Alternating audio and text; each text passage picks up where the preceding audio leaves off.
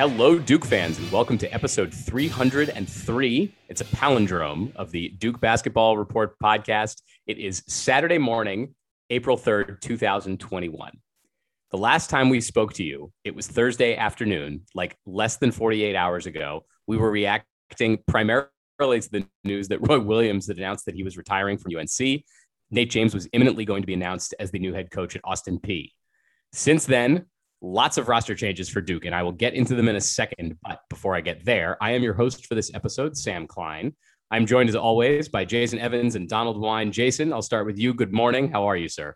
I'm doing pretty well. I think we should call this the Duke Shooting Guard Report because this episode is going to be all about the Duke wings. That's right. All about shooting guards. Donald Wine is also here. Donald, good morning. How are you doing? I'm doing okay. We have a lot to talk about when it comes to this because for once we get to talk about speculation about next year's roster. And I think that is always exciting to do. Always the fun stuff. By the way, it's Saturday morning. Like I said, the Final Four is tonight. I guess we'll talk about that a little bit at the end. Maybe we'll make some picks, although I think we've already did that. We did that. Exactly. So we don't even really have to talk about the Final Four. It was like 3 days ago and like 16 podcasts ago. I was going to say, it feels like a month ago that I can't believe how, look, it sucks. Duke's not playing anymore. We've done more podcasts this week than if Duke like was any playing. other week in the season. It's crazy. I told you guys a few days ago that I was feeling sick, and I'm still sick. And every day of this sickness has been a different episode. Like some days I have bad sneezing. Some days I have bad coughing. Today I just have a sore throat and nothing else. So hopefully the next time we podcast, I will be back to normal. But man, it has been a crazy week. So let me recap how the last basically 40 hours have gone in Duke basketball world. So it was Thursday afternoon when we last recorded. As Donald mentioned in the intro to the last episode, we recorded just before DJ Steward announced that he was leaving for the NBA draft. So DJ Steward, he was a freshman this year at Duke, led the ACC in scoring among freshmen, averaged 13 points a game, 4 rebounds, 2.5 assists. He was brilliant for the Blue Devils this season. I think he certainly exceeded the expectations that any of us had for him, as we discussed in the stats recap. He's now going to the NBA draft. He's announced not only that he's leaving, but that he's signing with an agent. So there's no opportunity for him to return. He is gone and done, committed to his professional career. His prospects at the moment do not look great for him to get drafted. Most of the draft boards that you'll see out there, whatever publication you're reading, whatever experts you're talking to, don't have him in the top 60 of their current prospects. So unlikely that he gets drafted, but we're not ruling out that he's going to end up in a good situation. He could get a 2-way contract, could end up with a team that's really committed to developing him. I think we all feel that in the long run, at least, DJ Steward certainly has a good chance to be an impact NBA player, and we will talk about that a little bit more. Now, that was Thursday afternoon. Friday afternoon, we had the announcement of Trevor Keels, who is a 6'5", 5-star shooting guard. He's from the state of Maryland, although he went to high school in Virginia at Paul VI Catholic School, where he was teammates with Jeremy Roach for a few years. He was deciding between Duke, Virginia, and a couple other schools. He announced Friday afternoon that he was coming to Duke. We had projected that this was going to be the case, but he made it official. And so we're going to have to talk about that. We're going to have to talk about the rest of the Duke roster. I'll run it all down when we get back from the break, because I want to first, guys, talk about DJ Steward, who I said in the beginning, we don't think he's going to get drafted, but let's just reminisce a little bit about his season and therefore his career at Duke and all that he accomplished, because I think he deserves at least that much before we say farewell to him in his college career as he heads off to the NBA. So Donald, I'll give you the floor first. Give me your thoughts on DJ Steward and what his departure means for the Blue Devils and the impact that he had on the program in his short time in Durham.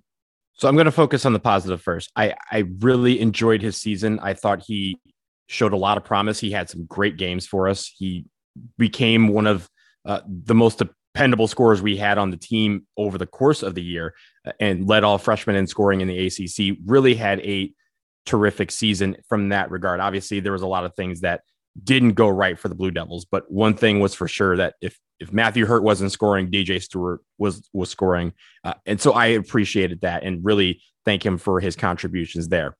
I'm not surprised that he is entering his name into the draft. I am, however, surprised that he is opting to sign with an agent and end his career completely without going through what we call the pre-draft process. I think, as you said, Sam, there's a lot of things that can go either way, and maybe he has information that we don't, and that sometimes is the case when it comes to draft speculation. But it seems like he is not projected to be one of the draftees in the 2021 NBA draft, or if he is going to be a mid to low. I've seen somewhere he's mid to low second round when it comes to where he could fall in the mix. So I think when it comes to DJ Stewart, I would have preferred that he go through the pre-draft process, which for Duke is probably one of the best pre-draft processes you can ever go through because of Coach K and his network and the brotherhood and just the amount of information that he could receive. We've seen that from time to time. And I think that would have helped him. And really, I think we were kind of robbed this in a sense of his potential. And Coach K mentioned his potential in his statement. I was hoping to see him go through the pre-draft process and maybe come back next year and really hone in on some of the things that he needs to work on. But he seems like he wants to do that via the pro route.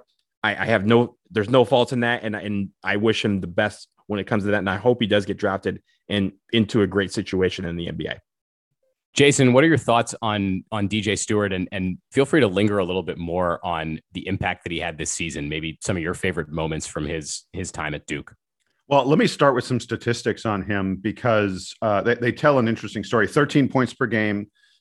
He shot 81% in his free throws, probably the most reliable free throw shooter on the team. 34% from three, not a huge number, but a good number, above average. The national average on 3-point shots is 33.8%, and he was 34.1, so a little bit above the national average. He was second on the team in minutes played. I think that may be his most significant statistic. He was, considering he was a freshman, this was a guy that Coach K trusted and relied upon, and he was in games, any important moment, he was probably in the game. Really interesting for a dude who was 6'2", 165 pounds, not a big guy. Fourth on the team in rebounds, fourth on the team in block shots. Really did a great job. I talked about it several times during the season. He had a great nose for the ball. He was aggressive all the time. He was third on the team in steals. To me, the most significant thing I'll remember about DJ Stewart, he absolutely led the team. I think there's no question about this. He was number one on the team in smiles and enthusiasm. And that sounds sort of like hokey and such, but it's true. And I really got to see it because I was part of so many of the press conferences, both preseason and post-game press conference this year. And DJ Stewart was a frequent guy on those press conferences. I talked about this on the podcast in the past. Dude was always smiling, always happy, always seemed excited about Duke, about how the team was doing and about how he was doing and the such. There was an infectious energy to DJ Stewart, and you would see it in some of the behind the scenes videos that Duke Blue Planet would put out. The kind of guy that I'm sure everyone loved having him as a teammate, and that to me is what I'm going to miss the most because, God, he was a kid that I enjoyed watching play, and frankly, as much as I love watching Duke, that's not necessarily the case of everybody on the roster. But I enjoyed watching DJ Stewart play. Jason, that's a great point. I absolutely agree with you in that last part. And it leads me to a point that a lot of people have been talking about anytime someone who comes in as a freshman decides to leave for the NBA, and that is the unpack their bags kind of mentality. He is a guy who clearly unpacked his bags. He enjoyed college. He enjoyed his teammates. He enjoyed his time at Duke, and he bought full into the program. And I think that is where we always will appreciate him because not everyone does that. Not everyone unpacks their bags or enjoys the process of being a college student. He clearly did. And for three of us that clearly just love our time so much at Duke and love our team so much that we talk about it 15 times a week, we want our guys to have that same mentality, and he clearly did. So I really appreciate DJ Stewart, and he's always going to be one of the most popular guys from this year's team because of that smile, because of that infectious personality, and because of the high energy that he always brought in the game. There's a variability, I would say, to how involved with the program certain guys are, especially the one and done type players when they leave, because they just aren't on campus that much. And I think you've seen in recent years, there are fewer of those guys that come back frequently the way that players who stay for 3 or 4 years do. I expect that DJ Stewart is one of those guys that's going to stay engaged with the program because he seems like he's all in, and the coaching staff is all in on him. Like I said in the top, he exceeded all of our expectations for him this past year. He was the 26th ranked recruit in the country of the class of 2020. And normally guys who are ranked in the 20s, when they come to Duke, if they are playing their freshman season, are typically coming off the bench, or if they're starting, they're not getting that many minutes. And DJ Stewart, as Jason said, far exceeded that. He was second on the team in minutes played. He was definitely one of the 5 best players on the team, no matter the day, right? It was Matthew Hurt was the best player on this team. And I'd say there was jockeying for second place that DJ Stewart was regularly in. So hats off to him. And wait, hey, Sam, over the course of the entire season, I think there's a little question. DJ Stewart was the second best player on this team. You're right at given moments. I mean, look, by the end of the season, Mark Williams may have been the best player on the team by the very end of the season. And there were moments that Jalen Johnson, and the such, but over the entirety of the season, I think DJ Stewart was our second best player. And Jason, let's look ahead at the draft a little bit. I know that we kind of speculated a little bit that he's unlikely to get drafted, but what do you think about DJ Stewart's pro prospects, either for this coming season, which will probably still be under somewhat strange circumstances due to the pandemic, but hopefully returning to normal by his sophomore NBA campaign? What are you looking forward to for DJ Stewart? So there's been a lot, and I mean a lot, of criticism among Duke fans, especially of DJ Stewart's decision to turn pro, because it is really hard to see what DJ Stewart is going to do in the NBA at this point. That's kind of the nicest way I can say it. His size, he's 6'2", maybe 6'3", like I said, 165 pounds dripping wet. NBA shooting guards are bigger than that. NBA shooting guards are a lot bigger than that. Most NBA shooting guards are in the 6'5", 6'6", maybe even 6'7" kind of range. They are clearly more than 200 pounds. They just aren't as slight as DJ Stewart is. And he has not displayed the kind of skills that would indicate that he can play point guard in the NBA. So he's really undersized for the position. He's not someone who has sort of freakishly long arms to make up for that, fact that he's undersized. Like I said, he shot 34% from three. The NBA shooting guards, NBA 2 guards, guys who are getting time playing shooting guard in the NBA, they're a college three, they're hitting way more than 34% of their college threes. So I don't know that he's going to go undrafted. I think it's possible a team will take a second round flyer on him. He's right in there, but it's certainly not a sure thing that he's going to be drafted. And we saw Trevon Duval. We've seen the path that the undrafted free agent tries to go through. It's not an easy one. I think he probably, I would be very surprised. I wouldn't expect that he will get a full NBA contract. I think someone will take a flyer on him with a 2-way contract for at least a year. Now, 2-way contract money, let's be clear, not bad money. 2-way guys make close to $500,000. The NBA changes those contracts every year. Like a couple of years ago, they were making $200,000, and then this year they're making close to $500,000. I mean, so you can do really, really well on a 2-way contract, but that's not a way to long-term build your future, to ensure your financial future. And DJ Stewart is walking away from his education, so his financial future has to be built on basketball now. I think it's entirely possible that DJ Stewart's financial future is not in the NBA, but it's in an overseas league. And that's fine, but it's not what we usually expect from a Duke player. Really, really quick, shooting guard is the Duke pro position lately. If you think about it, DJ's going pro. Last year, Cassius Stanley was our shooting guard. He went pro. The year before that, Cam Reddish was our shooting guard. He went pro. The year before that, it was Gary Trent Jr. He went pro. The year before that, it was Luke Kennard. He went pro. So shooting guard, that's the position from Duke where everybody just assumes time to go to the NBA. So I'm not as bearish on his draft stock as you may be, Jason. And here's why. I think we just don't know yet. Just like I said, we don't have a lot of the information from this pre-draft process. I think one thing to consider is that there's still a lot of guys out there that we expect to go pro that haven't yet made a decision, or guys who are maybe thinking about it because of the extra year of eligibility that the NCAA has granted all athletes. So it may be where some guys are taking their time and making that decision. And, some may opt to come back for another year since they have that option. Some may try to see who is going into the draft. A lot of times guys like to see that. They enter their name into the stock. They see who's trying to be in the waters, and then they jump back out.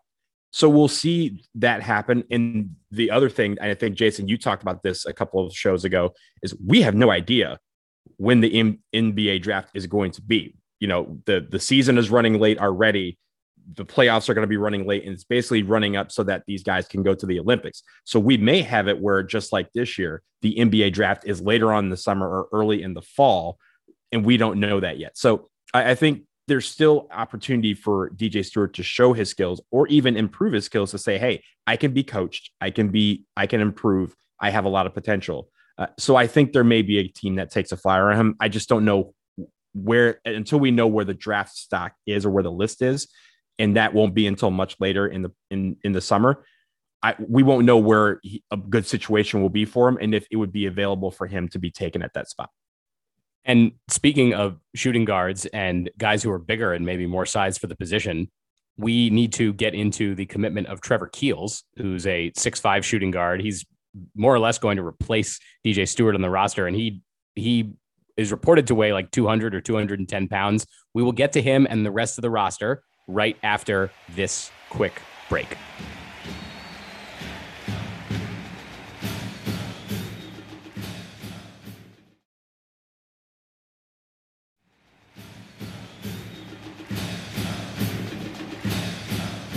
Welcome back. As we said, DJ Steward is departing, but Trevor Keels is incoming for Duke. As I said at the top, 6'5" shooting guard, hails from Maryland, although he went to high school in Virginia with Jeremy Roach. They were teammates for a number of years in high school at Paul VI, where they formed a very impressive backcourt and one that is now going to be reunited in Durham. So I think Duke fans are excited today about the commitment of Trevor Keels.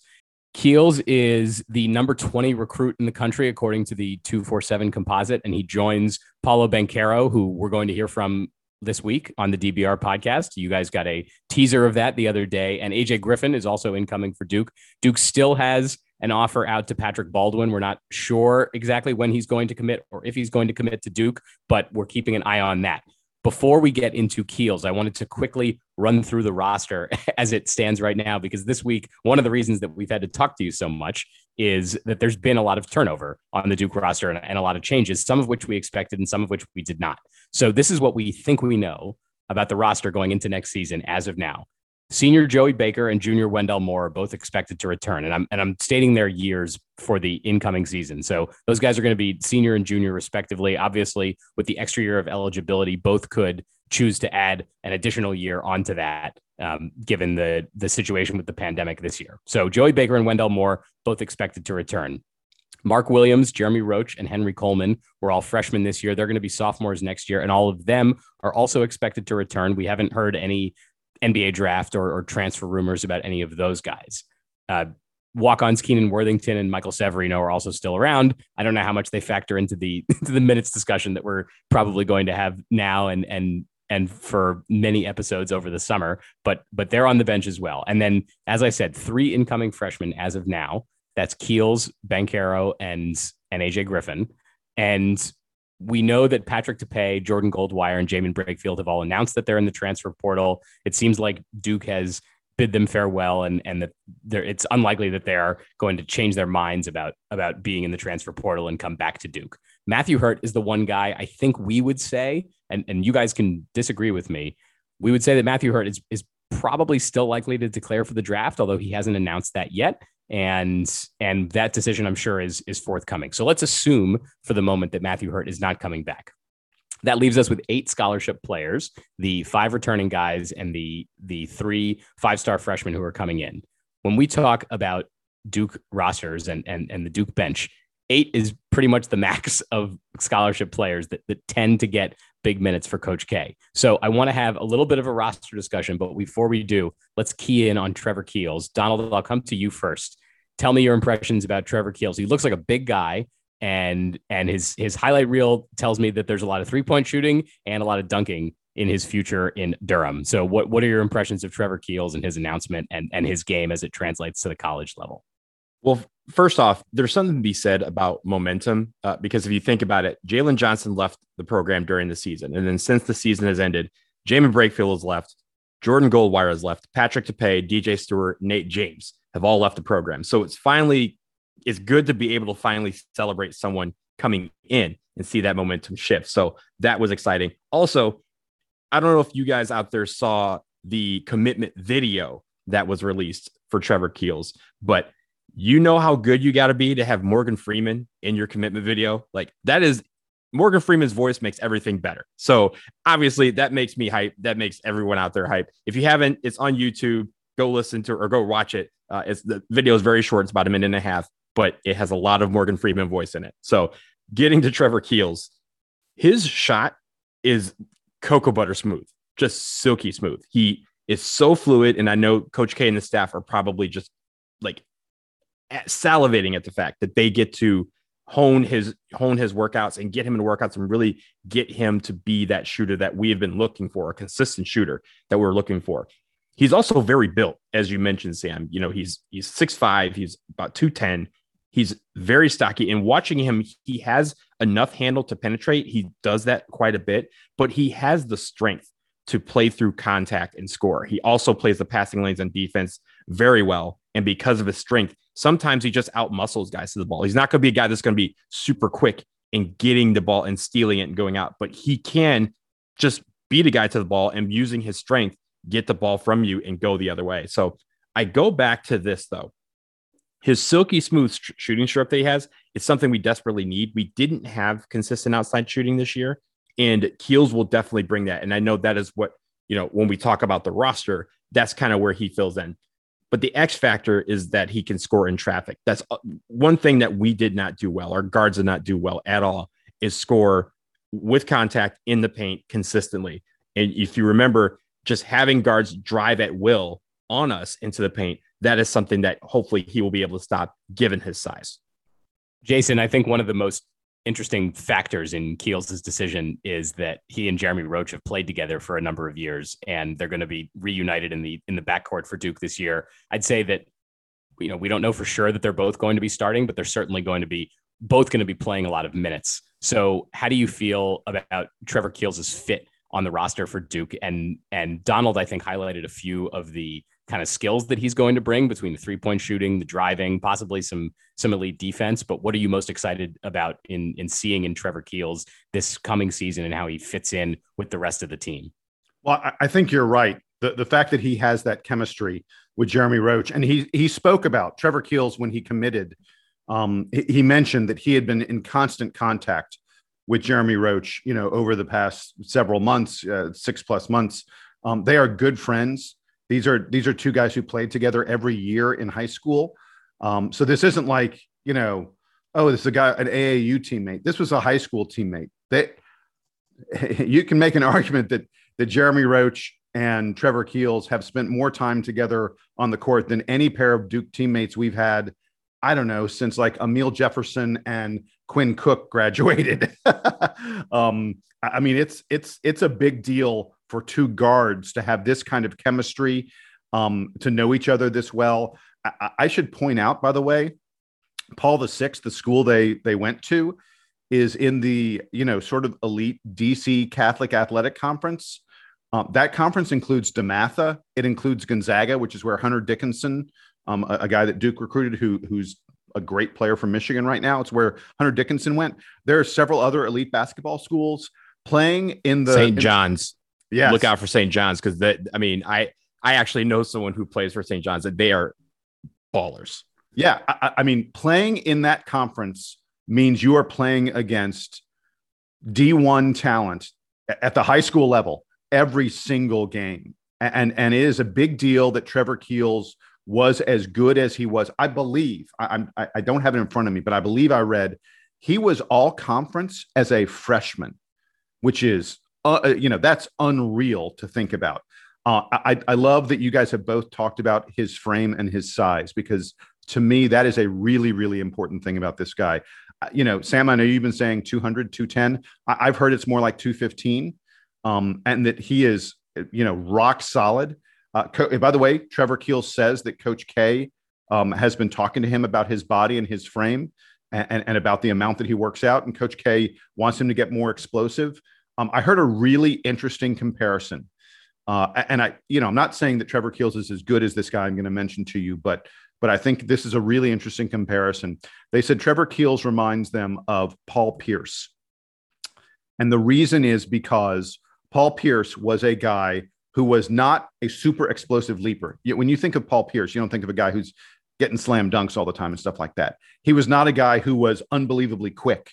Paul Pierce was a guy who used his strength, used his skill to get where he wanted on the floor and get the shot he wanted. He was a shot maker and he was a scorer. He was a great shooter as well.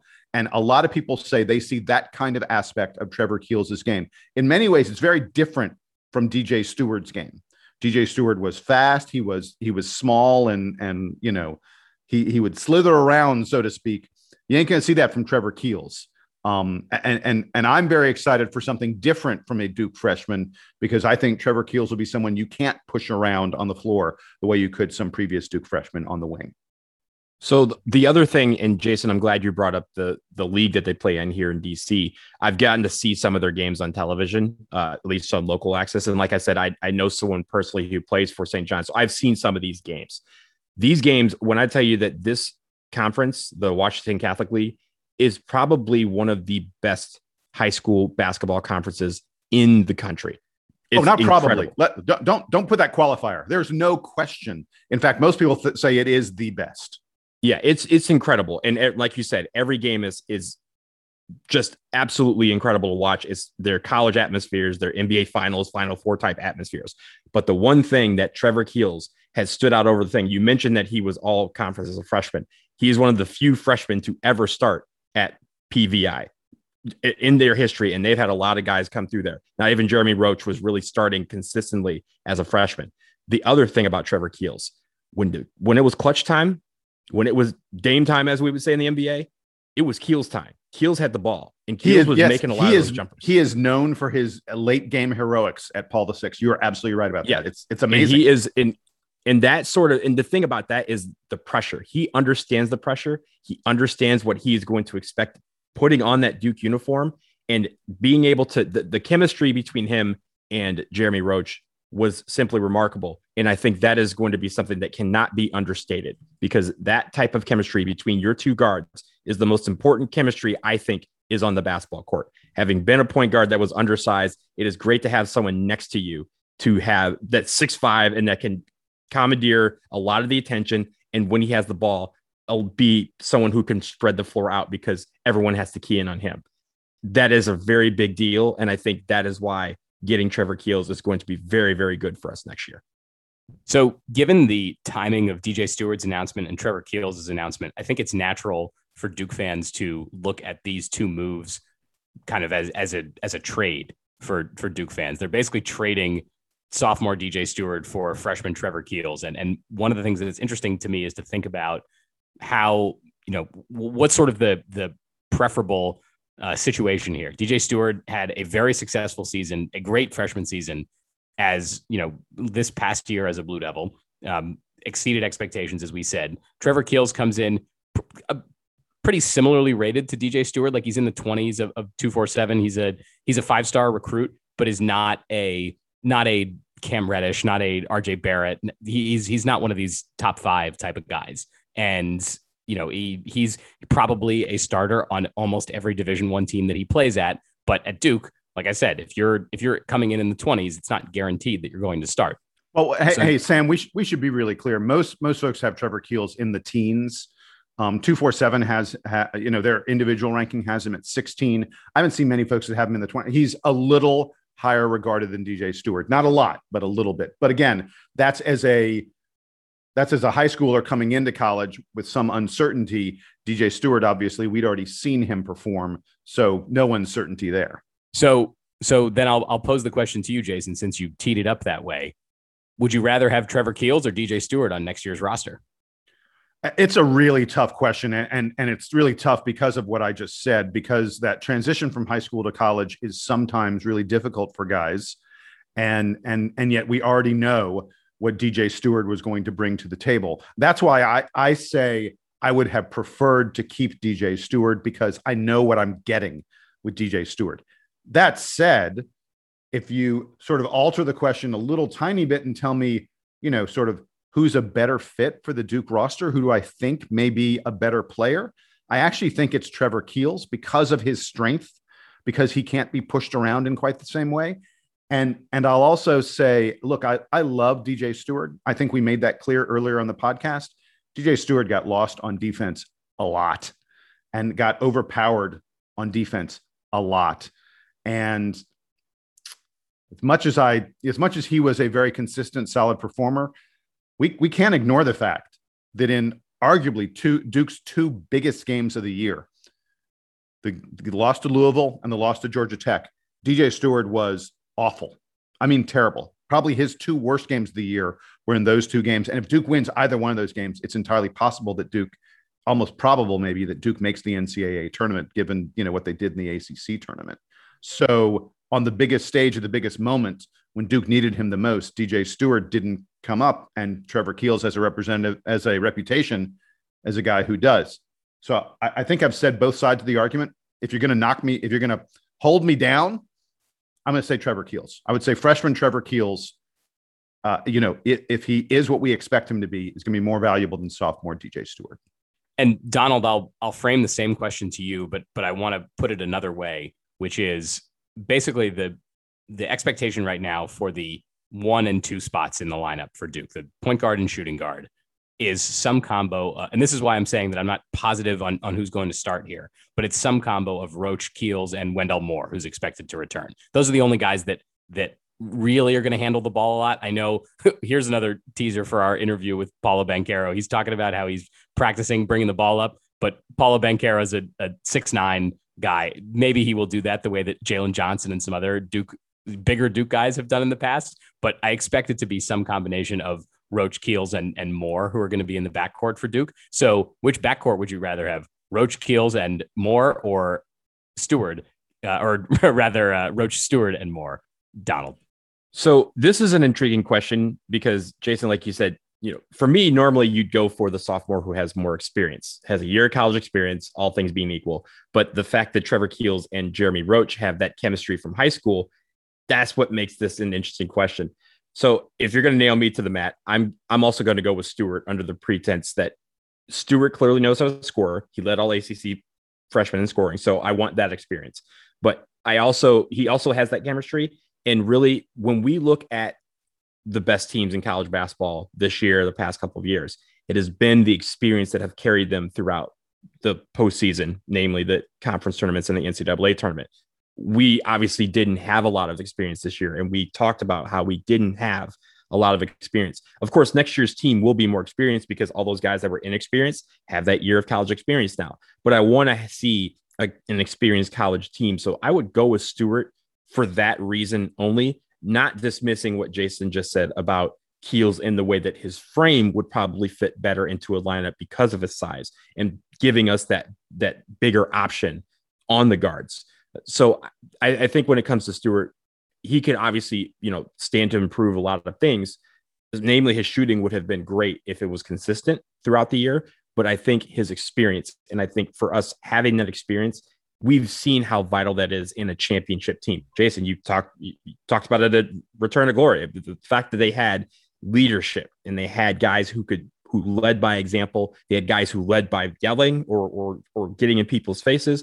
They had guys who were able to do the things on the court that was necessary. And everyone on the court was an extension of the coaching staff and Coach K. That's what I think Stewart would have been as a sophomore here at Duke. Keels can also be that, but we know that Stewart was on that path to becoming a coach's guy where he could be that extension on the court. That is what I'm looking for, the experience. And that's why I think just for purposes of that, I would go with Stewart. I think I would take Keels because obviously, I also value the experience. And I think that you're you're not getting the same thing from a freshman that you do from a sophomore in a number of ways. That being said, the big deficiency on the team this year was shooting, and DJ Stewart, while was basically an average 3-point shooter for a Division I player, as Jason was mentioning, if Keels is an above average shooter and is a reliable 3-point shooter, like in the high 30%, then that just adds a whole other element to Duke that wasn't there, at least from the backcourt this year. Duke is, again, probably going to lose Matthew Hurt, who was the most effective shooter on the team. And he was a big guy that could shoot. It's totally different when you have a guard who can shoot, and also one like Keels who is comfortable handling the ball a little bit. He's not a point guard. He's definitely a shooting guard. But I think his skill set rounds out the tools that Wendell Moore and Jeremy Roach bring to this backcourt more. And so I'm more excited, I think, for that sort of rotation of guys than I might be for DJ Stewart. But I mean, I would be happy with either of them. I think they're both excellent players and guys who seem like they're really into being Duke players. So it's ultimately a toss up for me.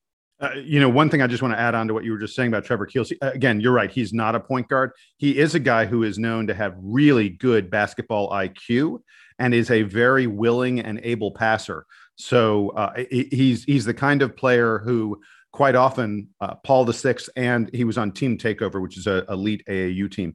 On both of those teams, they would quite often put the ball in his hands and expect him to create for other players. So not a point guard, but someone who will create opportunities for his teammates. If you focus too much on cutting him off, which teams have to because he's such a good shot maker and gets to his spot on the floor to make his shot so effectively because of his size and strength. So we'll say congratulations to Trevor Keels on making a great decision for himself because he's decided to become a Blue Devil. Very excited to see him in a Duke uniform come the fall. And we'll leave it there for now for Trevor Keels and for the Duke roster. Obviously, there will be more announcements. We don't know what they will be yet. But like I said at the top, only 8 scholarship players, 9 if Matthew Hurt stays for Duke. The limit, of course, is 13. So there is lots of room right now for Duke to add freshmen, to add transfers, to fill out the rest of that roster. And that there are Division I players out there who would love to put on a Duke uniform. So I think there's a lot of speculation and rumors out there. We could spend hours, I think, going through the transfer portal and picking out guys that we think would be interesting, but we won't go to so much effort. Like I said, the Final Four is tonight. Paulo Banchero interviews come in this week. We have that teed up for you. We just needed to give it its own space because it's been a busy week for the DBR podcast. The last bit of news that I wanted to make sure we highlighted, because we mentioned this on Thursday and we actually talked about it at length, although it hadn't become official yet, is Nate James officially taking the Austin Peay job and getting announced as the Austin Peay head coach. That all came out Friday morning after we had recorded, although the kind of news pipeline had sort of indicated that news was coming imminently. So Jason, give me your thoughts on the official announcement from Nate James that he's taking the Austin Peay job and kind of the reaction around the Duke world about it. Everyone is thrilled. We've talked about this already, essentially almost on 2 podcasts. We've discussed the fact that Nate was likely going to get this Austin Peay job. I think he's going to do an absolutely great job there. Duke's going to miss him. But the reason I wanted to talk about him, all right, guys, you need to both turn on your mics because I want to play a game with you. There are 11, count them, 11 former players and staff members of Coach K who are currently head coaches at the Division I level. I'm going to let you guys go back and forth. Here's a trivia game. We're going to play the game. 11 former Duke players or staff members. No typing on your keyboard. No trying to do any searching right now. My hands are up. You can see my hands are up. Donald, put your hands up. Donald's hands are up. I've watched Chop before. I know. Time's up. Hands. I will start with Donald. Okay. Name a former Duke player or member of Coach K's staff who's currently a head coach. Go first. Chris Collins. Where is he a coach? Northwestern. Very good. Yes. You have to do both. Donald. Oh, you have to do both. Okay. Sorry. Yeah, no problem. No, we didn't spell that out, but I like that. Chris Collins, Northwestern. That's one. Sam. Nate James, Austin Peay. Yeah, Sam took the easy one. Donald, I was trying to let you off with the easy one. They're all easy. Yeah, they're all easy. I mean, not all, but most of them. You said staff and former players, correct? I did. Staff and players. Yes. If you got a clever one, maybe save it. You may want to save it. I mean, it's not really clever. It's Mike Bray, Notre Dame. There you go. Okay. That's a good one. I'm going to go with Johnny Dawkins, UCF. Very nicely done. We're at to 4. Bobby Hurley, Arizona State.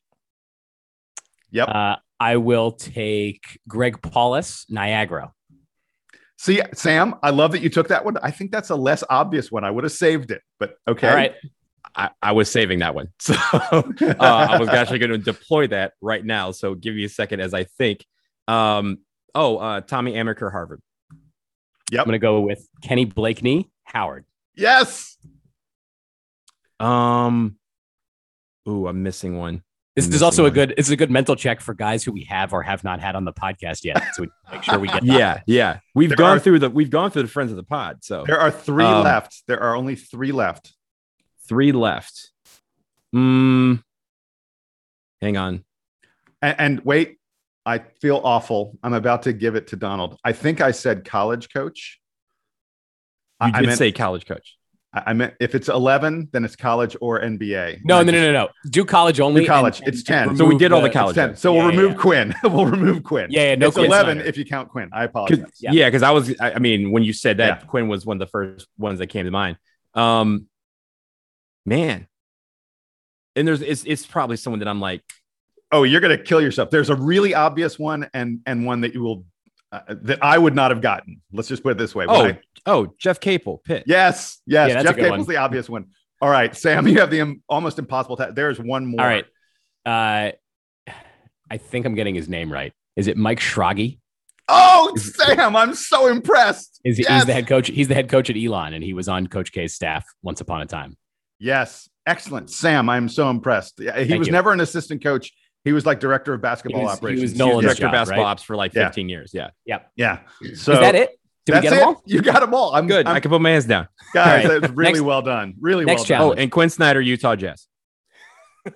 and Shane Battier works for the Heat in some capacity. If we're getting into NBA front office jobs, we're going to be here for another 15 minutes. Hey, speaking of Mike Dunleavy, Dante Jones, Trajan Langdon. Yeah, I was going to say it's side commentary on Duke guys in the NBA. Did either of you guys listen to JJ Redick's podcast this week? JJ Redick was recently traded from the Pelicans to the Mavs, and he was pretty upset about it. Yeah, I think you could argue one way or another whether or not he had a right to be upset. I mean, he sort of admitted on his podcast that he was like, on the one hand, I asked to be traded. If I was going to be traded, I asked to be traded to a certain subset of teams. On the other hand, I understand it's a business, but I think he was pretty upset at the Pelicans front office and called out Trajan Langdon among the guys in the Pelicans front office that had told him what he could expect and was let down by it. So a bit of interesting drama here at the NBA trade deadline for former Duke guys. And JJ, there are a pretty fair number of people, including some NBA players or NBA journalists, I guess you'd more say it, who are sort of saying, dude, you got a contract and this is the way it works. Just so we're clear, so folks understand, what JJ said was when the Pelicans first said to him, hey, we're starting the season back up, he was like, look, my family's in New Jersey. I want to be around my family. These are dangerous times. This is at the height of the coronavirus pandemic. And he said, I'm not sure I really want to play. And what the Pelicans said to him was, hey, come on down for a month or so, see how you feel about it. And if things don't work out, we'll understand and we'll work out a trade for you. And we'll get you closer to home. And they never did that. And so that's why JJ sort of says, he's not complaining just in general. He's complaining because of coronavirus and because he was very worried about it. So anyway, it's a side note. I'm sure it'll be water under the bridge eventually. And JJ Redick has talked before about how much he admires Trajan Langdon. Trajan Langdon, I think, is one of the reasons that JJ chose to come to Duke, because they are, of course, very similar types of players, both being kind of shoot first shooting guards and both Duke legends in their own right. So I think that's it for Duke player news. I'm glad that we got to play a trivia game with Jason Evans. That was a fun one. And I'm glad that I was able to nail all the picks there. So very well done. I'm impressed. Yes. And nice job, that's Sam. all because, and look, we might have to play again sometime because Steve Wojciechowski might be getting another head coaching job. I don't think we've heard any specific rumors about about him, but he's certainly out there. Jon Scheyer is still on the Duke bench and somebody that has been rumored for head coaching jobs in the last couple off seasons. So would not be surprised to hear his name perk up. And there's lots of movement in the sport between coaches and players. So there will be a ton, I'm sure, for us to talk about in the coming weeks and months. But we will leave it there for now. As usual, if you want to get in touch with us, dbrpodcast@gmail.com. You can always email us. We've gotten a lot of great emails this week, especially we started to have emails coming in for the first episode of Return to Glory, which dropped yesterday. Hopefully you all got a chance to download and listen to that. If you haven't yet, it's in the feed where you'll find all these shows. So check that out. I thought it was a lot of fun. So kudos to Jason on the first episode and looking forward to the rest of the series coming out. We also still have the listener survey open. We've gotten a ton of great responses, but would love to get yours. If you haven't given us that response yet, tinyurl.com/DBR podcast survey, all kinds of questions in there about how you listen to the show, what you think about us, what other shows you listen to, all kinds of things like that are really interesting and insightful, and hopefully will help us make this show even better to better serve the listeners who are out there and are loyal to us. So we love all of that. But we'll leave it there. For Jason Evans and for Donald Wine, I am Sam Klein. This has been episode 303 of the Duke Basketball Report podcast. Enjoy the Final Four. We will talk to you this week, and we'll be bringing you Paolo Banchero this week. But until then, Duke Band, take us home.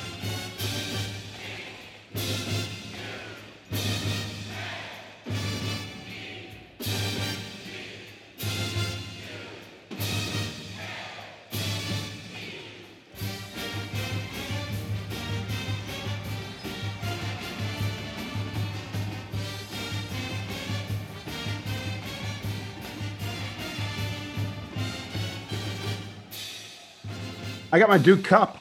Oh, that's good. That's good. That works. That's what I'm drinking always drink my water. Tying it together. Yeah. We're all tied together. We're good. I have I got a cup from the Final Four a cup from the NCAA tournament that I like to eat snacks out of. It's like I think I have Jason, the exact cup Jason has somewhere deep in a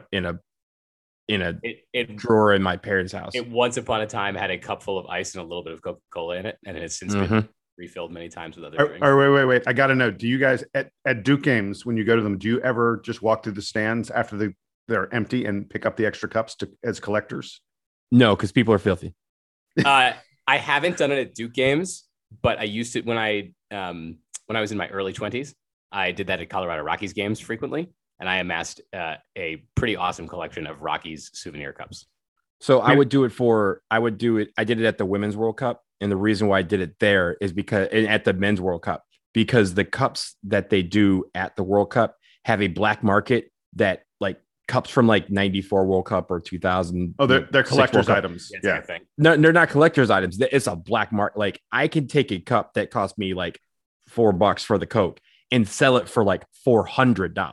So because the people who don't get to go to the World Cup, all they want the Coke cup is the most collectible thing from the World Cup. So yeah, I have a bunch of those that I'll share or sell at some point. My Rockies cup collection is long gone. People may be disgusting, but every time I go to a Duke game, I come home with 4 or 5 new cups. And then you put them in the dishwasher. Right? Yeah, of course. Right. Exactly. Yeah. Pre-pandemic, I thought people were filthy anyway. So let's be clear. Yes, I don't drink out of them until I have washed them. That would be heinous.